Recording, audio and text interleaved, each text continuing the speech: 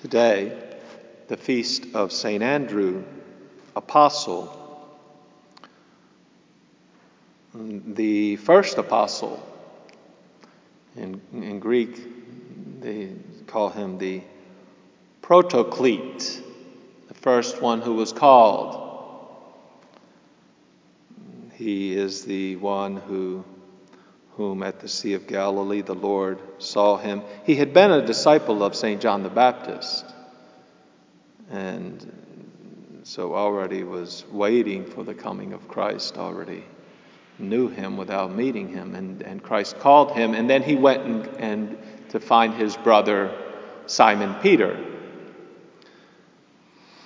and brought him to the Lord. We listen to the word of the Lord from St. Paul to the Romans, chapter 10, 9 to 18, on how to be saved. Salvation comes from Jesus Christ. He calls you and you respond, yes, I will follow you, Lord. By his blood, by the forgiveness of your sins and his divine life, you will be saved. If you confess, St. Paul says, if you confess with your mouth that Jesus is Lord and believe in your heart that God raised him from the dead, you will be saved. It is by faith that we are saved. We know the Lord and we love the Lord and we follow the Lord wherever he may lead us. St. Andrew did that. This protoclete. He was called and he followed. First, by calling his brother. This is instructive because the call that when Christ gives you the gift of faith, you have an obligation to share the gift of faith with your brother, to bring all men to the Lord so that they might be saved.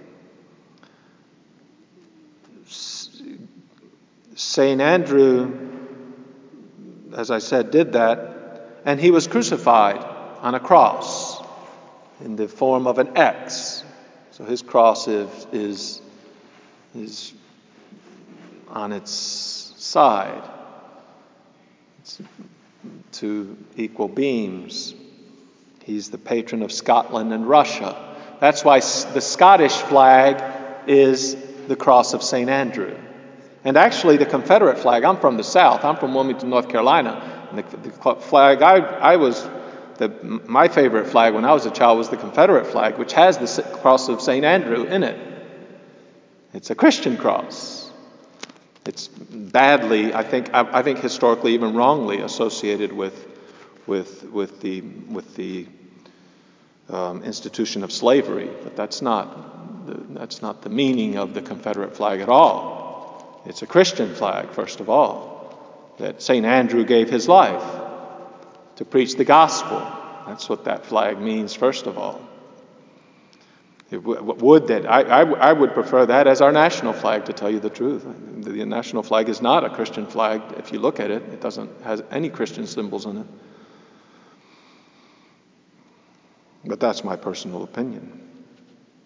In every age, Christ calls men to believe and to preach what they believe, that Jesus is Lord, that Jesus Christ is God, and there is no other, so that men may hear, because faith comes through hearing. This is interesting also, that faith comes through hearing means that you have to come to church to hear the Lord.